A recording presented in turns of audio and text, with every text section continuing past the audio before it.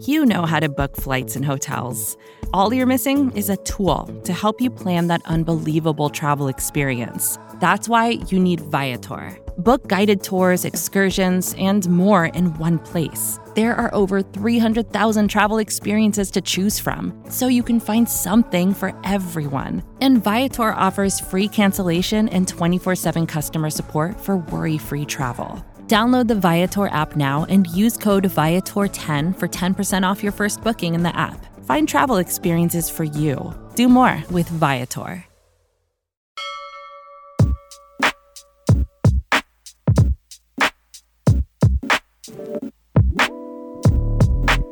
All right, what's up, Sixers fans? Recording our weekly show. He is Mr. Paul Hudrick. I'm Jazz Kang. Lots to discuss. The Sixers going into the final 4 games of their regular season. Still plenty to play for. Don't know yet where they're going to end up ultimately in the standings. The Sixers sitting tied for 4th with Milwaukee, technically a spot behind the Bucks just due to the tiebreaker. Paul, going into this tonight, they got a favorable schedule here. Let's not, no disrespect to the Pistons and the Pacers, but they got 3 combined games against those 2 teams. They take on a tough Raptor squad on Thursday. But when you're looking at this now, these final 4 games, from your perspective, what is it most important for the Sixers to focus on? Because this is really their last dress rehearsal before they get ready for the playoffs. It's the hardest thing because you can't make it up. You can't really plan for it. But like their late game execution is the biggest thing that is kind of the sore spot. Because to me, the biggest issue is James Harden's health. And so that's the biggest thing to me. So like if that hamstring is getting a little cranky, sit him. I just don't, over any of the course of the last few games, it's not worth it. Just sit him if he's not feeling 100%. But the late game situations are where I'm most concerned. They did a really good job against Cleveland after not doing such a good job against Milwaukee and Phoenix, 2 teams that have so much experience in that regard. So I thought the Cleveland game was a positive step in that direction. I think the formula is, and I know some people were into the Bucks game were saying, oh, why didn't Doc run something better? There are a few things better than a Joel Embiid, James Harden pick and roll. What other action, like what other play do you want to go to other than that? Like you want one of those 2 guys with the ball in their hands with a chance to win the game. And that's the best action to do it in, where James Harden is one of the greatest pick and roll players of all time. And Joel Embiid, sometimes it is just like get him the ball and make something happen. That is sometimes the best way to do things. Like I don't know what magical play fans want the Sixers to run. Like it doesn't really work that way in the NBA. Like it is a player star driven league. You want the ball in the hands of your star player. So I thought the Cleveland game was a perfect example of let's just run the pick and roll, run it to death until they stop it. And they couldn't stop it. And I thought the one basket Harden had kind of down the stretch where he blew by Markkanen and got that little left-handed floater. Like you need to see way more of that when the playoffs come. Like that is because that will ultimately make him more dangerous. It makes Embiid more dangerous. It makes all the players around them more dangerous. And I think that if I guess to roundabout way answer your question, like the biggest thing I would want them to work on is just those 2, Harden and Embiid, just perfecting that pick and roll and just trying to see how many different looks all these other teams are going to give you and how you're going to combat that once the playoffs start. Because really that's it. It all hinges on James Harden's hamstring and how they perform and how they get their offense late in games. Because I think otherwise they're going to be okay. I think the rotation is set, whether you like it or not. It's set. You got 9 guys who are going to play, it looks like. And I think outside of one, I think maybe the other 8 guys are probably all the right pick. It's all the right guys are going to play the right minutes. So I don't think there's much to learn there. I don't think, Furkan Korkmaz or Isaiah Joe's going to come out of left field and take those minutes from Shake Milton over the last 4 games. I think George Niang is cemented as your 6th man. And for better or worse, DeAndre Jordan is he's in there as your backup center. I really don't want to hear that, Paul, because I was going to say going into this week or the last, 4 games of the regular season where I'm with you. Number one, if Harden needs an extra, time, extra 4 or 5 days here because the playoffs aren't slated to start till the 16th, Sixers might play that Saturday or Sunday. We don't know yet, but give Harden some time. I think that is number one. I'm with you. These games don't mean anything. Whether you finish third or fourth, it's not going to make a damn difference right now. You know what I mean? I think they're in an okay spot. Actually, I think it's ideal to finish third or fourth, just given what could happen in the play-in. Maybe avoiding a Brooklyn matchup, not to say that they can't beat them. I'd rather take on Charlotte, Atlanta, Toronto, whoever, the Chicago, and that's no disrespect to those teams. I just think that's a better matchup for the Sixers. But I also was going to say, like, should Doc experiment a little bit this week? We've seen Paul Millsap get treated like a 5-year-old playing against an NBA player in terms of what he can do against a guy like Giannis. I don't think anybody wants to see that in the playoffs, but you're going to play, again, no disrespect to the Pacers or Pistons. The Pistons are actually playing pretty well as of late, but maybe get B-Ball Paul some run here. Maybe get Isaiah Joe some run here. Now, again, we kind of know what their limitations are, but have they shown some improvement? Have they gotten better over, the last couple of months? These are young guys. Charles Bassey lighting it up with the Blue Coats. Like, do you want to see those guys maybe get some run instead of being married to the fact that it's going to be DeAndre Jordan no matter what, playing behind Joel in the playoffs? Do I want to? Sure. Is it going to happen? Sadly, yeah, no. I think the time for experimentation is probably over at this point. Like I said, I think it's going to be the starters, and then it's Niang, it's Danny Green, it's Shake Milton, and it's DeAndre Jordan. I think those are your 9. And I'm actually, one thing I will say that I'm encouraged about with Doc is that he did that. Like, this seems pretty clear. It's 9 guys, and it's these 9 guys. Furkan Korkmaz had a bad season. Flat out. There's no other way to sugarcoat it, whatever. He was great for them last season. He really gave them a spark. His shooting was huge. But you saw in the playoffs his shortcomings defensively. This year, he has not shot the ball well at all. And Isaiah Joe, yeah, I mean, between Isaiah, if that's the deal, if it's between Isaiah Joe and Shake Milton, I think Milton's a better option because Milton can handle the basketball. Shooting wise, they're probably at this point in their careers, respectively, they're probably a push in that department. Defensively, I trust Shake like this much more than I trust Isaiah Joe, which isn't much. And I just think Shake, what is good about Shake is that he hasn't hurt them at all. Like, even when he hasn't really been a factor, he also hasn't hurt them. And I think that's what's going to be huge for the playoffs. He's going to be like their low mistake guy. He doesn't turn the ball over. He shoots when he's open. He doesn't do anything outside of his capabilities or what he's like. He knows his role, especially now. I think he's really confident in what he's doing. I think he feels good in who he's playing with and all that. So I think he's a good, steady guy to have. I'm a little bit worried about Danny Green. Just again, I think that's more health than anything else. If he's healthy going into the playoffs, I feel a lot better about him. He's had flashes where he's looked really good here in the stretch run, so we'll see. But as far as like the young guys go, yeah, I think the time for experimentation has passed. I think this is what it is. Now, what I think is going to happen is at least the next 2 games, Doc's going to play a regular rotation. They're going to go regular. They're going to try to win these games. The last 2, I'm very curious. I think it's going to depend, like you said, if it's all determined by Saturday afternoon, you probably won't see like anybody. And then by Sunday, I would be very surprised if you see anybody. And what that means is either Paul Reed or Charles Bassey's going to play. They're going to have a monster game, and then everyone's going to be pissed off, and it's going to be hilarious sitting in the finals. Yeah, Charles Bassey's going to come in, finish with 18 points and 26 rebounds, and we're going to be like, why isn't this guy playing more? Yeah. Well, I mean, he's got the athleticism, right? Which I think for me has been the factor in the non-Joel minutes, right? I mean, you're trying to get Maxey out there now. You're seeing Harden getting a little bit more run with that second unit, and we've seen how good typical athletic bigs can be with Harden. They might not give you much in a pick and pop scenario, but in a pick and roll scenario, he loves having those guys where he can throw it over the top, get an easy bucket, get an easy alley-oop, get to the free throw line, whatever it is. And we've talked about this a bit before, is I just want to see some guys that are, like you mentioned, Shake Milton doesn't really hurt you, but he has the capability of giving you 10, 12, 14 points on a given night. Paul Reed might make some defensive mistakes. I don't think any more than DeAndre Jordan or Paul Millsap has made so far.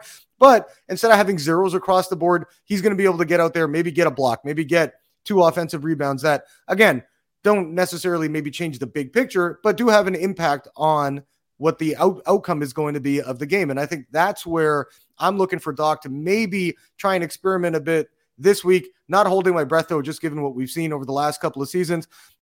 Paul, I wanted to jump into a couple of other things. Let's do that after a short break. Jake Fisher of Bleacher Report, he's also hopped on our podcast network a couple of times as well.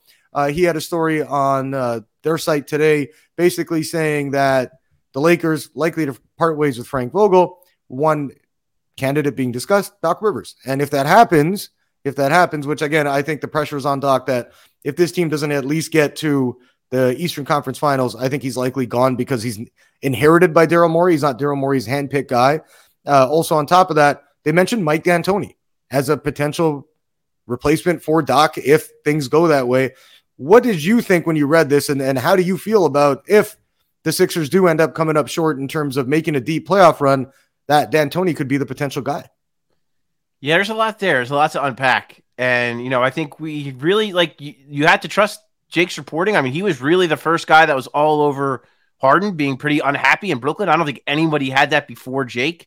So clearly he was on point with that. So, that and several other reports that he had before the deadline, Jake was pretty spot on. So I think, you have to give Jake his due and say that if he's saying it, there has to be a little smoke there. There has to be something there. Now, where that smoke's coming from is a fair guess. I could see someone like LeBron pushing for Doc Rivers, perhaps. I know some Sixers fans that might make their brains explode, but believe it or not, some people have very high opinions of Doc Rivers. And I will say that I think the Doc Rivers discourse has jumped the shark here like this much. Like I think he's maybe getting killed a little bit more than maybe he should. Not to say he doesn't have his faults. Not to say there are things that I disagree with him on that I wouldn't criticize for. There are plenty of those things, but he still got the Sixers in a pretty damn good position this year, and he got them to the 1 seed last year. And there are some things I think he still does pretty well as a head coach. But all that to say, I think LeBron, I could see him pushing for a guy like Doc, who's got that veteran experience, who's won a championship, who played the game as well. I think LeBron tends to gravitate more towards those kind of coaches. So I think that's maybe where that's coming from. That's all speculation on my part. I don't know that for sure. It is interesting in that the Sixers are getting ready to try to win a championship, and this is coming out. So I find that extremely interesting. And again, that leads me more to believe that is coming more from the Lakers side of things than the Sixers side of things. You mentioned that Morey, that Rivers wasn't Morey's handpicked guy, but at the same time, I have it on pretty good authority that part of the reason Morey came here was the opportunity to work with Doc, and that when Morey was still in Houston, when D'Antoni departed, that Doc was one of the guys he had on his list. Like Doc was a guy he had circled. He wanted to interview and perhaps bring in as his next head coach of the Rockets. So there is a strong connection with those two. Now, things happen. It's been a long season, and maybe there's some things they agree or don't disagree with. I'll say that I don't think it's a coincidence that Daryl Morey is passive-aggressively sharing DeAndre Jordan highlights. Every time he does something good, it's kind of a way to say, like, hey, fans, here you go. Like, I don't think that's an accident. Daryl Morey's a very smart man, and he's very online, as the kids say, so he knows what he's doing with all that. But, yeah, I mean, a first-round exit, I would be stunned if he keeps his job, quite frankly. If they lose in the first round, barring something catastrophic, Harden not being able to play and be not whatever, knock on wood. Don't even say it, Paul. Yeah, don't even say it. Yeah. Don't even speak it into existence. Barring something catastrophic, if they lose in the first round, I have a hard time seeing him keep his job. Second round, I think it's dicey. Again, I think it depends on the context. It depends how it happens in the second round. It depends, again, how healthy they are, what goes down in the second round, who they play. All of that, I think, is a factor in determining whether Doc would then get another opportunity next year. But I think if he gets to the Eastern Conference Finals, I would be stunned if he loses his job at that point. I really would be. It's farther than this team has gone with Joel Embiid. It's the farthest they've gone. So I think that you would want to ride that out with Doc for at least another season. The other thing too, Jazz, I would say, there was like a subtle coaching jab that Joel Embiid took after the Milwaukee game, which I didn't really raise my eyebrows too much about. I didn't make too much of it. But other than that, you really don't see Joel Embiid or James Harden ever really question coaching stuff, even passive aggressively in the media. You really don't see them do that. So as far as we know, they're both happy with the head coach. And like, that's the other thing too. Like, you talk about Mike D'Antoni, and those dots are super easy to connect if that winds up happening. But is that the solution? Is that really what takes them to the next level? Is that what makes us a championship team? I'm not so sure. And I know before, the Sixers have really pushed back on the notion that they have interest in D'Antoni and moving on from Doc. I see it. So again, first round exit, that means probably there's a very strong chance he's fired at that point. Anything else, perhaps there is a mutual parting of ways where Doc sees, hey, maybe this Lakers job is better for me. Maybe this is a better situation for me. And Daryl, maybe it's better for me to move on and you to pick a new coach for James and for Joel. And we all just kind of go our separate ways. Maybe that's a scenario I see more likely than just Daryl Morey straight firing Doc Rivers, but we'll see. Again, all of this with the backdrop of the fact that the Sixers are going to try to win a championship here in a couple of weeks. So no matter what happens, it's going to be a very wild postseason and a very wild offseason after that. Well, we know that, this team has holes. So again, I'm with you that if Doc gets them to a conference final, it's going to be tough to part ways with them at that point, just given that we know how bad they are without Embiid on the court. We know how bad that second unit can be when you look at how many times I think they have one of the worst. From last I checked, I know they were in the bottom three, might have changed over the last couple of days in terms of bench production. So again, if Doc can get them to a certain point, but I think that second round is going to be the measuring stick for him. If they lose against a team like Miami, Milwaukee, Boston, we don't know who it's going to end up being. As great as those teams are and as legit as those squads are, he's going to have to go because you have two very good top play. Embiid obviously at this point of his career better than Harden, but you have these two guys who are super duper stars in this league. And if you're not getting past, only winning one playoff round, he's going to have to go. But the one thing I wanted to ask you too, Paul, when you're looking at this again from the bigger picture of this stuff, and again, we don't know if D'Antoni is going to be the answer. We don't know if somebody like, they're going to bring in a different, make a Tobias Harris move in the offseason that frees up to bring in somebody else. Who knows? I mean, there's so many things to play out. But when you look at what the Sixers have on the bench, and as we know, it's not much, no disrespect again to those guys, but not a ton in terms of proven scoring talent, proven game-changing ability coming off the bench. You have Shake Milton, Danny Green, Furk, as you've mentioned. Who is the guy that you think has the most potential to step up and at least be consistent in the playoffs, which is something the Sixers desperately need coming off the bench? It's tough to say consistent because George Niang's had some brilliant moments, quite frankly. He's been really good for them at times, but he's had issues with consistency. Part of the reason the Jazz, went in a different direction is that he did struggle in the playoffs last season. With that said, I really like Niang next to Embiid. I really, really like Niang next to James Harden. So I think that's the guy, that's going to be their most relied upon bench player. Again, Danny Green. So Danny Green last year for them was indispensably good. He was really, and then, he gets hurt in that Hawks series. It's not the reason they lost that series, but it did not help. He was really, really good for them all season long. This year, he's just been so hurt, and he got COVID, and he's been through the ringer this year. And maybe his age is starting to show, just a little bit here and there. So maybe that, like you talked about, the fact they're going to have a solid week off before the playoffs start. Mm-hmm. A guy like Danny might really benefit from that time off to just kind of regroup, recharge, get some, get done what he's got to get done therapy wise to recover. And he might be a guy who also gets maybe he gets this entire weekend off because what he is. He knows the system. He knows where he fits. He's got a role. So you don't need to learn anything else about Danny Green. The rest is what's optimal. So if he can just be somewhat what he was last year for, 15 minutes a night, that could be huge for them. That could make the difference between them getting to a second round or an Eastern Conference Finals or even the championship. I mean, I will say this, though. A lot of teams have question marks on the bench. I mean, a team like Miami's very deep. Even Milwaukee, fairly deep.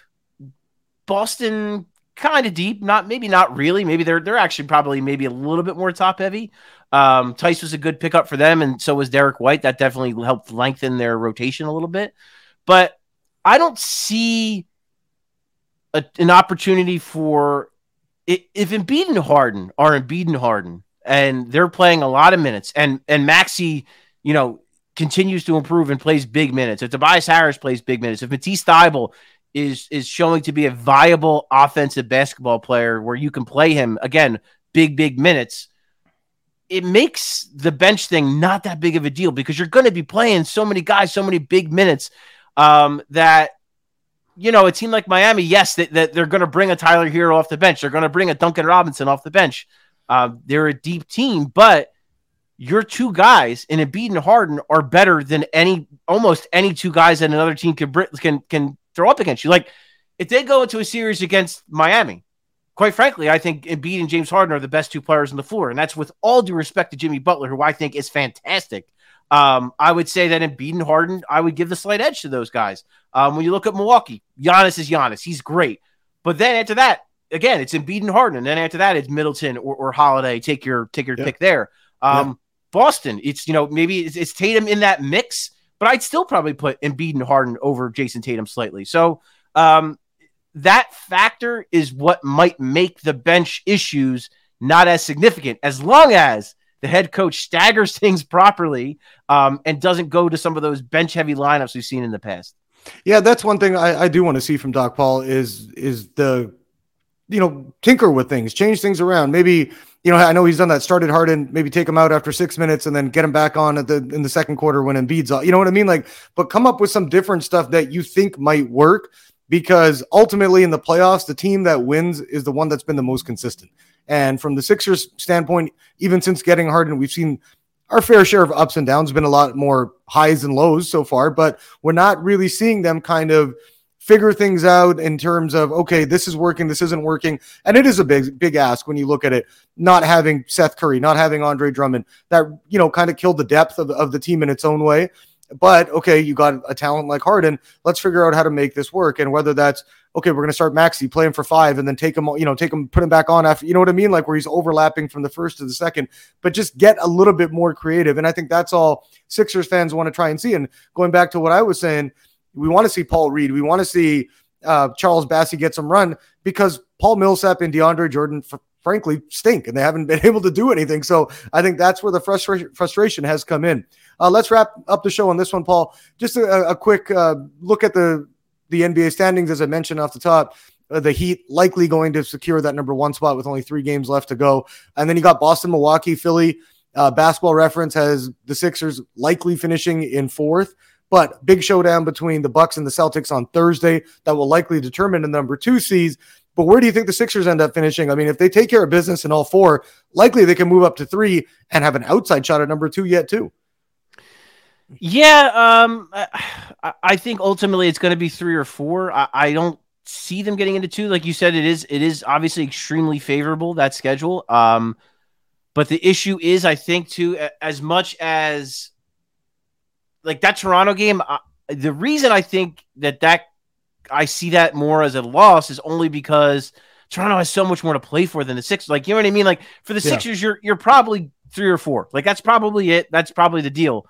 Toronto, that can make a big difference where they wind up, right? I mean, so just looking at it, I mean, they still have the Cavs aren't going to catch back up. You wouldn't. They're likely 5 or 6. Yeah, 4, 5 or 6. Sorry. But yeah, I mean, but this, I mean, it's tricky, like because then again, too, like I guess the Raptors have a little bit more to play for, but at the same time, do they? They will be at home, which is a factor, but it's just so jumbled in the East that I can't really make heads or tails of it. To me, it looks like you're 3 or 4, and in that case, you're playing either Chicago or Toronto, and you clearly you prefer to play Chicago just because you've had so much more success against them and match up so well. Not to say I think they would beat the Toronto Raptors in a best of 7 series. I still think they ultimately would come out on top, but that would not be a fun series to watch. It would be really ugly. Nick Nurse would throw all sorts of weird shit at Joel Embiid and James Harden, and it would be ugly, and I just wouldn't want to watch it. So, I mean, what's best for the Sixers is to get the Chicago Bulls, whether that's them winding up at 3 and the Bulls winding up at 6 or 4 or 5, it doesn't matter. That would be the ultimate best thing. But I don't see them finishing 2. I think best is 3, and then at worst you're 4, and that's just at least you get home court advantage in the first round, and you just kind of take it from there. Yeah, and you're going to have to beat a stacked team in either, like you mentioned, Miami, Milwaukee, the defending champs, obviously with Giannis on that roster, and Boston playing the way it has. No cupcakes, yeah. Yeah, there's going to be no easy one. So, I mean, you're going to have, and that's what I was saying, not trying to rag on the Raptors, the Bulls, the Cavs, whoever ends up finishing in that spot. They're just not at the level of those other teams. So again, there's a lot to play for. We're going to have it all covered for you at Liberty Ballers. Don't forget, we'll wrap things up there for this portion of it, but don't forget, subscribe to Liberty Ballers Podcast Network. We're on Apple Podcasts, Spotify, Google Podcasts, you name it. We are there. Always appreciate a 5-star review if you're inclined to give us one. And of course, Mr. Paul and our entire team has you covered at libertyballers.com. And coming up after the Sixers take on the Pacers, Jackson Frank and I will have a recap of that game and what it means in the standings going into the dog days of the regular season.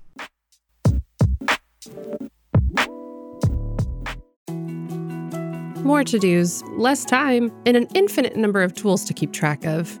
Sometimes doing business has never felt harder, but you don't need a miracle to hit your goals. You can just use HubSpot, because their all-in-one customer platform can make growing your business infinitely easier.